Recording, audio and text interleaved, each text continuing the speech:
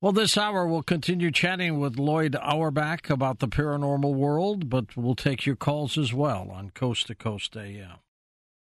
And welcome back to Coast. George Norrie with Lloyd Auerbach. Lloyd, did you ever have any doubts about the paranormal end of the world? No, I really didn't, because growing up and actually reading material from the field, even as a young teenager, and talking to parapsychologists in the New York area, I really felt that there was no reason why this phenomena could not occur, why people couldn't be psychic. So I didn't have any doubts that there were some doubts about the interpretation of some things, but not that it existed. Have you ever been scared on some event? Not by the paranormal or psychic things, certainly by living people. People scare you, right? Well, I mean, people can carry guns and knives, and ghosts don't. Has the proliferation of ghost hunting and other paranormal TV shows caused an explosion of groups? Ghost hunters? What's really interesting, one of my students at the Rhine Center was also taking courses at her college in sociology, and for a project, this is back in 2015, she ended up creating a database, a spreadsheet of active ghost hunting groups that were groups that had active websites. And she canvassed the web for U.S. sites, U.S. groups, and found, she stopped counting after 3,000. That was in 2015. And these groups tend to split because people infight or get bored or go off in their own direction. So there's probably more than 3,000 groups in the U.S. at this point, each one containing a lot of people. That is a lot of people. Yeah, it's a lot. What are they looking for? I think that so many of them are really just looking to have an experience that matches what they see on TV. I know that with the ghost hunting conferences, the paranormal conferences, they tend to be fan conferences, almost like a Star Trek conference, but for ghost hunters. They really aren't learning much.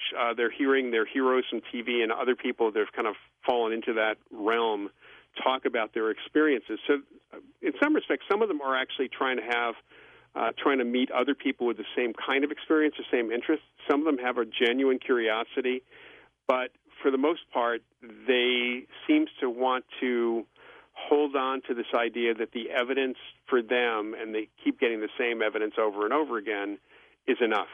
And for us, it's not enough. We want to know what's really going on. And Lloyd, you've written a lot of books on ESP as well, haven't you? Yeah. I've written a number of books on ghosts, that related stuff. I've written books like Psychic Dreaming, which also covers mainly ESP work.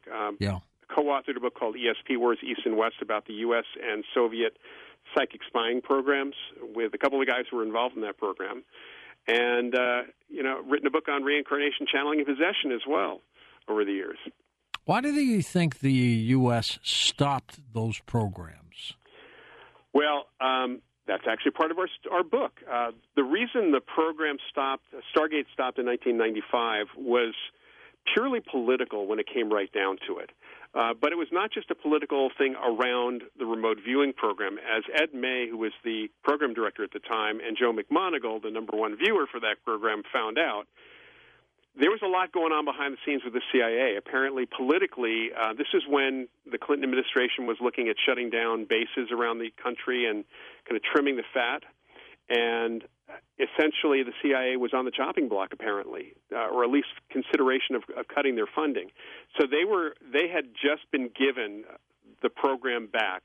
They started as the organization, the government agency that was behind the program originally when it started, and the program bounced around between other government agencies, ended up with the CIA at a time when the CIA was worried about their existence or what kind of funding they get. And any project that might have been a problem politically and or socially, for that matter, which is to them, this was a woo-woo thing to many of them, they kind of trimmed it. They got rid of it. And that's pretty much what happened to that particular program. There were some other factors that were involved also, but one of the things Ed May found out is that the CIA was doing a study to determine if they could continue the program, and they were supposed to be looking at all the records, all the data from the program itself over the years, the 20-plus years that had been in existence. But according to the man who boxed up and sealed the records to ship to D.C., to Langley actually, when he checked those boxes at the CIA, after the report had come out saying that there was nothing to it, he found that those boxes were not opened.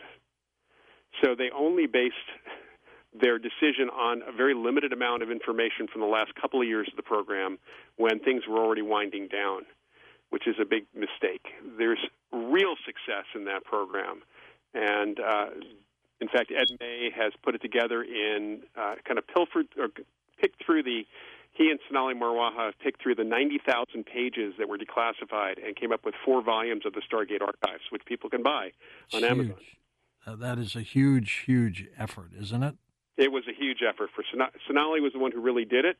One of the interesting things is in the 4th volume, there are a lot of the political memos that explain how the program happened, and there were even memos that were unredacted. She found memos that were redacted by different people, the same memo redacted differently by different people, and she pieced them together and recreated some of the documents. With ESP, extrasensory perception, do you think people really have these incredible abilities? Yes, but for the most part, they don't produce for most of us, except in certain circumstances, information that is any better than our normal senses.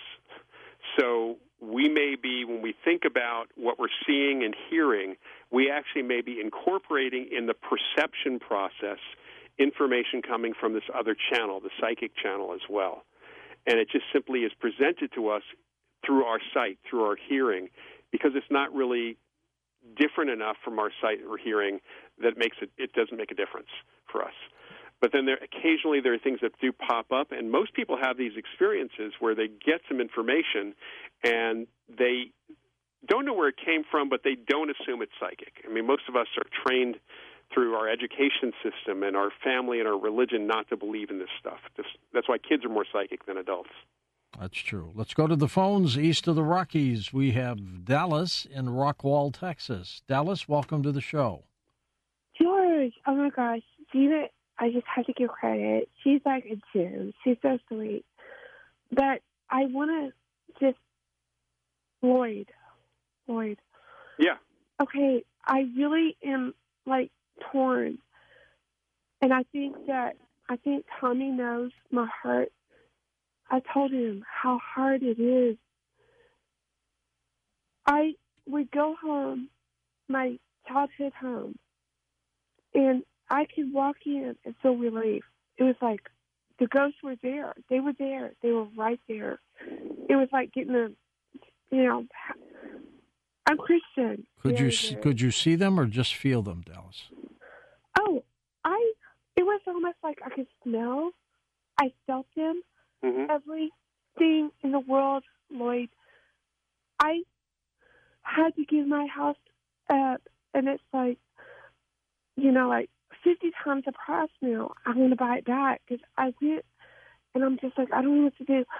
I could probably do it. I really and truly,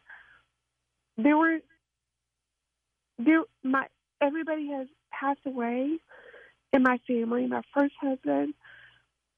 Did they die in that house? In the house, in my house, and I know I'm kind of young for that to happen, but he didn't pass away there. But my father, my mother, everybody in my family, and I just would walk in and brush off, Lloyd. Lloyd, is it a haunting if your relatives are there? Well, it would be a haunting if the relatives had been there and left kind of a recording behind, but if they're actually interacting or aware that you are there when you walk into that house, they may be trying to communicate with you. We find that a lot of people, after they die, they want to let their family know that they're okay. This is what mediums do, good mediums do also. They let you know that.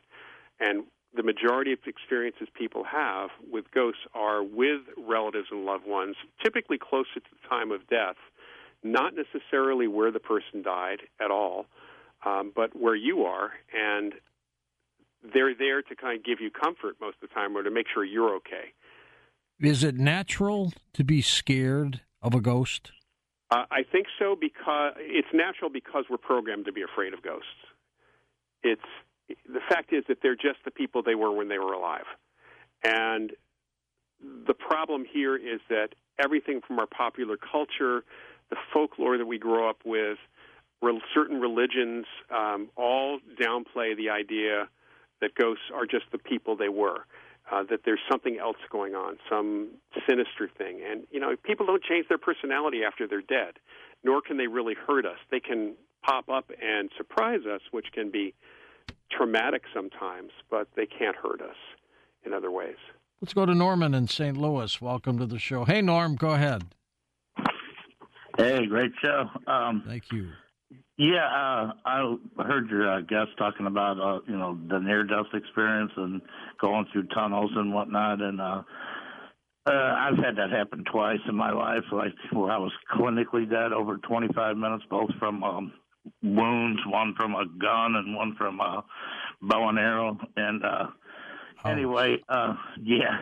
So when you say near-death experience, I say you can leave off the end because it's a death experience. But right. Anyway, what happened with me was just identical to what most of the cases I hear on coast to coast, where you went through the tunnel and plowed blood out basically, and before the police and ambulance could get me where I had to go, I clinically died and went through a tunnel, and there was light. And bet you when I came out, I was pretty much in heaven, but I could see angels. And my grandpa was there, my Italian grandpa Joe, and 2 or 3 people, not relatives, but friends that had passed on. And there were angels there. And then I came up and met Jesus, and we talked. But as I don't know, everyone might be different, but I wasn't given an opportunity to make up a choice. I was kind of told, you have to go back and fulfill some purposes. And so it was kind of, actually, to be honest with you, it was very reluctant, because once you're in heaven, it's like a whole different thing. It's more bliss. Peaceful. It was bliss. And everything. I've heard this before, Lloyd, that a lot of people don't want to come back. Yeah, we do hear that. And in those circumstances, those people are not necessarily, obviously they're back because otherwise they couldn't tell us, but they don't want to come back because there's this sense that they remember that they knew so much more when they were on the other side, when they're in that world, that they felt much more peaceful. So they don't want to come back, but they're either that we have something we have to do in life to fulfill individually, or there's a greater plan. It's hard to say what that is, but we are told, you got to go back. This is enough. We're just going to give you a taste. You have to go back. And then there are some people that are given that choice, but for the most part, I think people are just told they're going back. In that great movie that Robin Williams was in, What Dreams May Come. Yeah. How true was that? Well, again, that's Richard Matheson's book, which is, the movie was good. I think the book was much better. Yeah. This is based on the idea that some cultures have, that we make our own afterlife, that what we expect, what we go through, our trauma from life may actually be presented to us. If you remember in the movie, his wife was experiencing essentially a hell because she had committed suicide and she was depressed, and all of that still stuck with her. So she would have to move past that in order to kind of experience what would be heaven, if you might call it that. So we don't really know. I mean, let's face it, we don't know for a fact what the afterlife's like. We're only getting this from people who, in all cultures, who claim spirit contact and the description from people on the other side. It's amazingly common and similar around the world, but there is that element of how we as human beings, the mediums themselves and other people, interpret what they're perceiving or what they're given. Fact is, if you're shown something that you can't put words to, you have to come up with a way of describing it. And if the afterlife is so different from life here in the physical world, we might not have words, the mediums might not have words to even describe it to us. Trying to describe a color to someone who has never been able to see. That's a good point. Let's go to Scott in Costa Mesa, California, west of the Rockies. Hey, Scotty, go ahead. Hey, Lloyd. Lloyd. Hey, George. Thanks for letting me be part of the conversation tonight. Absolutely. Hi there. Well, I had an incident that happened maybe a decade or so ago where I fell off a ladder about 17 feet high. Oh, geez. And I landed on my head. Oh. And it was serious, but it could have been a lot worse. Sure. But as I was falling, and I sort of can self-analyze after the fact, that I felt enveloped in protection. Like a bubble? Well, yeah, like a cocoon. I just felt like... And I bet you fell in slow motion to you, too, didn't you? Well, I do, and I know that there's a scientific explanation for that. When your heightened senses, your brain goes into overload, and it actually, you remember every second of the terrifying situation. And so you can recall it, and that's why time kind of slows down. Did you split your head wide open when you hit? I did, yes. I got quite a number of stitches on the top of my head. I bet. Oh, God. But I've had just, over the course of my life, I've always felt sort of watched or looked after. I never knew my grandparents, and that was always something I've always wanted and wished for. Mm-hmm. But I do feel like we do have protection if we want it, kind of thing. And do you have to ask for it, Lloyd? Well, it is, in some cultures, people believe that they have ancestors or relatives watching over them at all times. This is a cultural thing, cross-culturally, you find from time to time. But people do sometimes feel that, especially someone in the family line, a grandparent especially, may be sticking around to watch over you. There have been many cases of people who have survived falls or other types of accidents where they came out of it in ways that just baffle everyone. It's like they were somehow in a cocoon, like you described, or some bubble. And that may have come from outside, or it also may have come from the individual, because we do have psychokinetic potential also, mind over matter potential to even protect ourselves in those circumstances. At the moment of death or near death, do relatives that have been deceased always show up? No. There are plenty of people who are in the process of dying in hospice, and they don't ever have that deathbed vision experience. Or maybe they do, and they just don't want to talk about it. And obviously, for other people at the moment of death, unless they survive that moment of death, or can communicate back through a medium, we really don't know. When reincarnation occurs, what happens to that ghost from that previous life? That's a very, very good question. Well, first of all, we hear different things from different psychics and mediums. It seems that wherever it is, the afterlife, whatever the afterlife is, there is some timelessness to it. It's think of it as outside of time and space in some respects. So if there's the ghost of my grandfather, for example, who died in the late 80s, if he was still sticking around now, I assume I did have an experience with him after he died, but then nothing. So I'm assuming he's on the other side. Whatever that is, if he reincarnated and I still could ask a medium to try to talk to him, I might be talking to him in the equivalent of 1989. Because that's interesting. It just connects with different time periods. That's one of the things they've told me. But, we tend not to have reincarnation cases, which we work with mainly with kids who remember previous lives, and we tend not to have ghosts of those people showing up anywhere. Let's take a quick break, Lloyd, and come back with final calls in a moment on Coast to Coast AM. On our next Coast to Coast program, Doc Wallach from CriticalHealthNews.com joins us, so make sure you're part of the program, and then we'll talk a little bit about UFOs on Coast to Coast. And welcome back. Our final segment with Lloyd Auerbach. His websites are all linked up at coasttocoastam.com, including the latest one for his books. It's rainyandday.com, and we've got it linked up for you at Coast to Coast AM because it's not spelled the way you think it is. Right, Lloyd? That's right. All right, back to the calls. Let's go to Elisa in Portland, Oregon. Welcome to the show. Hi, Elisa. Hello, George. Hi, Lloyd. Good to talk to you tonight. I have several things going on here, so I have a couple of questions. Sure. The first one is I'm not sure what you do on TV. It's been about 20 years since I've had one, so I can't make any reference to that. You haven't had a TV in 20 years?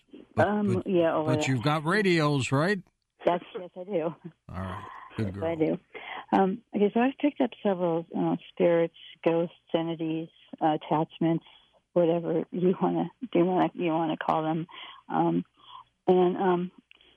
My question is what advice could you give me to help them to cross? They say they don't know how long they've been here or dead or where it is that they are. Mm-hmm. They don't see any light. They see no tunnel. They see darkness, and they don't even know how long that they've been there. But how can I help them to cross or, move beyond where they seem stuck from? That's my first question. Okay, that's a good question. And I'll give you the advice that several of the mediums I've worked with have told me. First of all, the reason they're not, the whole idea of seeing the light is because of pop culture. So there may not actually be a light. We don't really know how that works, but we hear that from some of the mediums and other psychics I've worked with, and even some of the witnesses. So the thing that they need to do, because they don't see the light that they are expecting to see, there's probably a fear factor as to what's next for them. Remember, these are people. So what they need to really do is just kind of relax and literally stop. They need to let go. They need to just assume that something is going to pull them in the right direction, and if they feel pulled in any way, shape, or form, they need to go with it, regardless of what they are afraid of. So it's a fear factor that they have to get past. We can't really push them that way, but you can kind of give them the proverbial mental kick in the butt to move on in that way. But it works.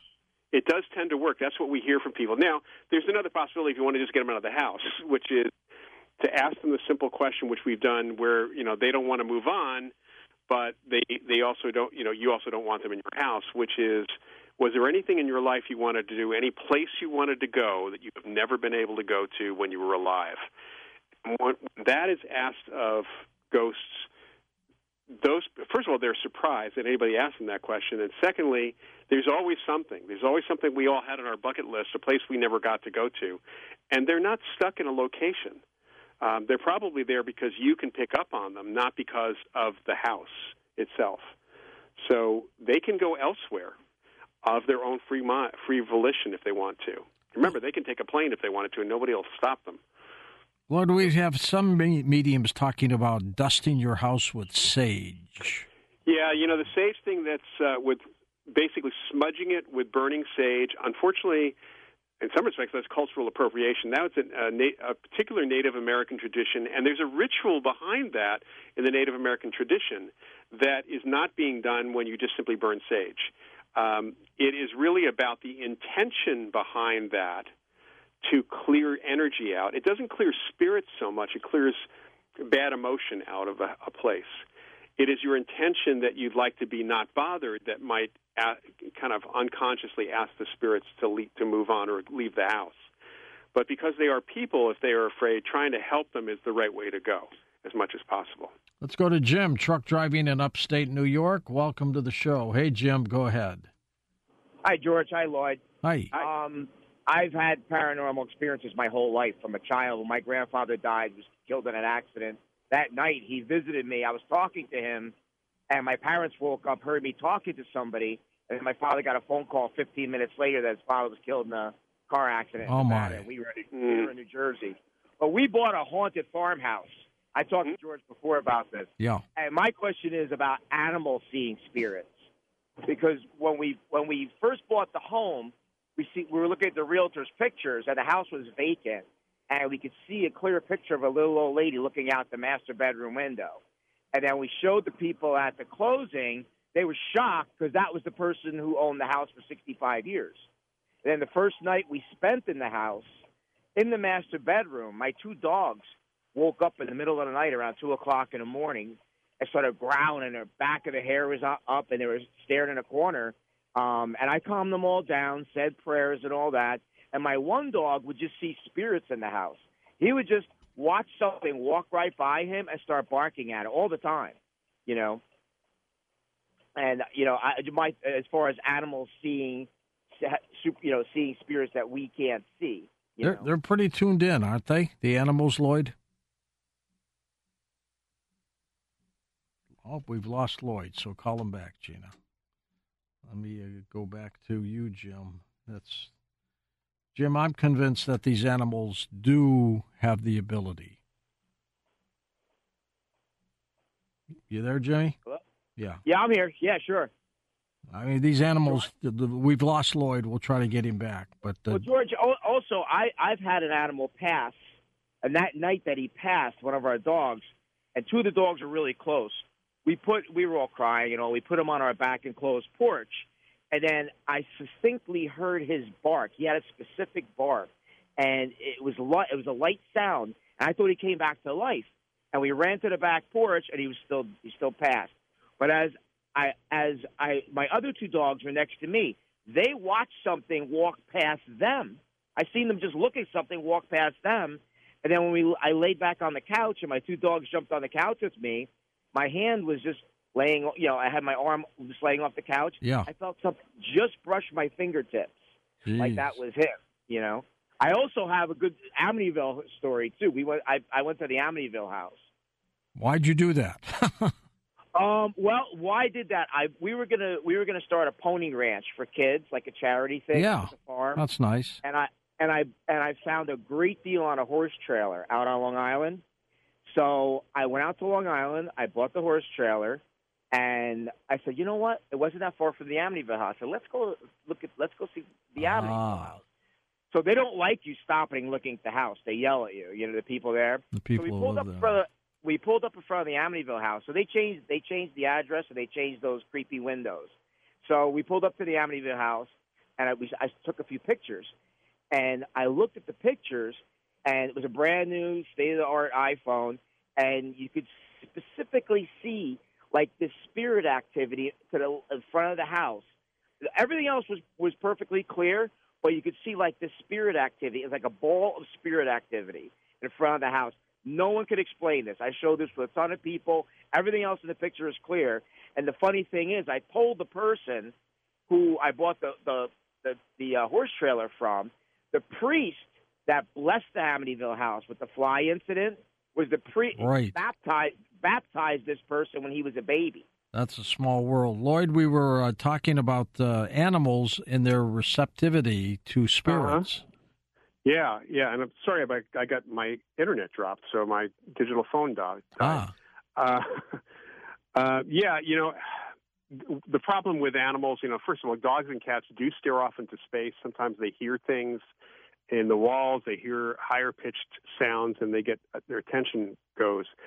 We don't know. There definitely are psychic animals. I mean, we have animals that sometimes react to what seems to be the spirit of someone they knew when that person was alive. They're behaving the same way that they would when the person was present in physical form. But a lot of people are asked, I ask this all the time. They're asking me, well, my dog seems to be staring at something, staring in a corner. Is there a ghost there? It's probably not that. It could be the electricity giving off, the wiring giving off noise. There's any number of things that can do that.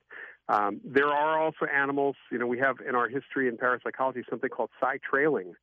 And you hear about these stories where people unfortunately left their animal behind, their pet behind, they moved thousands of miles away, and somehow a few weeks later that dog or cat shows up, somehow trailing them, which they could not possibly have done by scent. So animals sometimes do have that connection and ability as well. Let's go to Glenn in Colorado, first-time caller. Welcome, Glenn. Go ahead, sir. I read a book a while back that is titled The Book of James, William James, that is, the father of psychology. Uh-huh. He said in that book, near the end of the book, he says, your whole life would be for nothing if you did not survive death. There would be you would not suffer sorrow or grief anymore, but you wouldn't know joy or love either. And William James was not only the father of American psychology, he was also heavily involved and was the first president of the American Society for Psychical Research. He was really involved in our field, so that kind of discussion does make sense. Great old books. So some of these old books are classics. How did they know these things about the afterlife?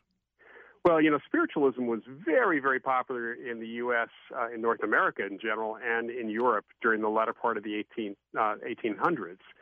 And the scientists who started our field were looking into that to find out if there was anything to it. So there were scientists there was no field of parapsychology. So what ended up being developed was psychical research, which became parapsychology. But the people who came into that field were philosophers, were physicists, biologists, doctors. Mark Twain was a member of the Society for Psychical Research. Was he? All right. Charles Dickens actually was a member of the London Ghost Club, which was they weren't a research organization, but he did ghost investigations before the SPR even got started in 1882.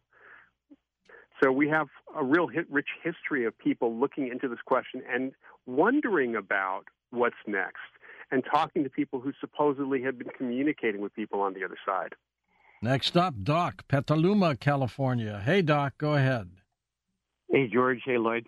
Hi. Yeah, I should be dead myself. I've got about 31 years of borrowed time because I was in 70 wrecks between 16 and 36. How many? 7? 70. 70? Yeah, total. I've totaled at least 50 cars. Somebody wants you back here. Well, I used to drink quite a bit, but now I saw my death when I was about 10 years old. I saw, that I was going to be older. I thought I was immortal for a long time. So, but I kind of, fate isn't, it's not sketched in stone. So that when I was about 36, I decided that they pulled my license. It was probably for the best. Mm-hmm. Now, when you go through 70 accidents like that, Lloyd, and you still are around to talk about it, they don't want you out there on the other side, do they? Right. Yeah, or you are protecting yourself to make sure that you stick around until that vision of yours comes true. I keep telling Daniel Brinkley, who was hit 3 times and died, that they keep sending him back. They don't want him. Right. He's rejected each time. Exactly. James, New York City, east of the Rockies. James, go ahead, sir. Hello? Hi, James. Yes, 2012, something strange happened to me in 2012. I was sitting on the grass and 2 lights appear on the grass, 6 inches long, 1 gold, 1 green, and gave forth, both of them gave forth multicolored lights, very different colored lights, and it was sparkling like sparkle on the 4th of July. Different colored lights was coming off of them, even black lights. And I was surprised, I said, well, what is this? Can you tell me what did I see and why did I see it? What did he see, Lloyd? My God. I really don't know. That doesn't really fall into any of the psychic phenomena that we deal with. And normally. It doesn't sound ghostly either. No, it doesn't. It doesn't. E.T. related? Yeah, we got an answer for you. Think it could be E.T. related? E.T. related. It could be, without more information. I mean, there's things like, ball lightning and things like that. So plasma effects, which are unusual but natural, that might be related. It's hard to know. North Bend, Oregon. Lynn's with us. Let's get you in here real fast. Hi, Lynn. Hello. Yes, I was a registered nurse in USA and Canada, and I found medical hypnosis, which was curing everything from autoimmune diseases, cancer, everything they were giving drugs for. I wanted to talk to Lloyd about it.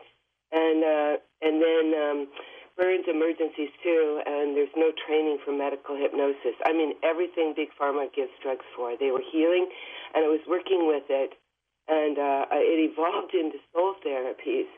And my first book was Dreams, Past Lives, Holy Spirit, Your Soul.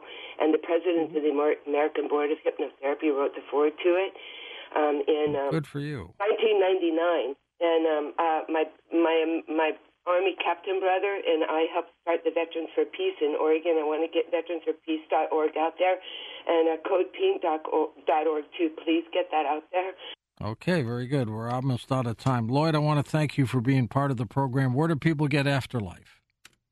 They get Afterlife and the other books I've written from Amazon.com.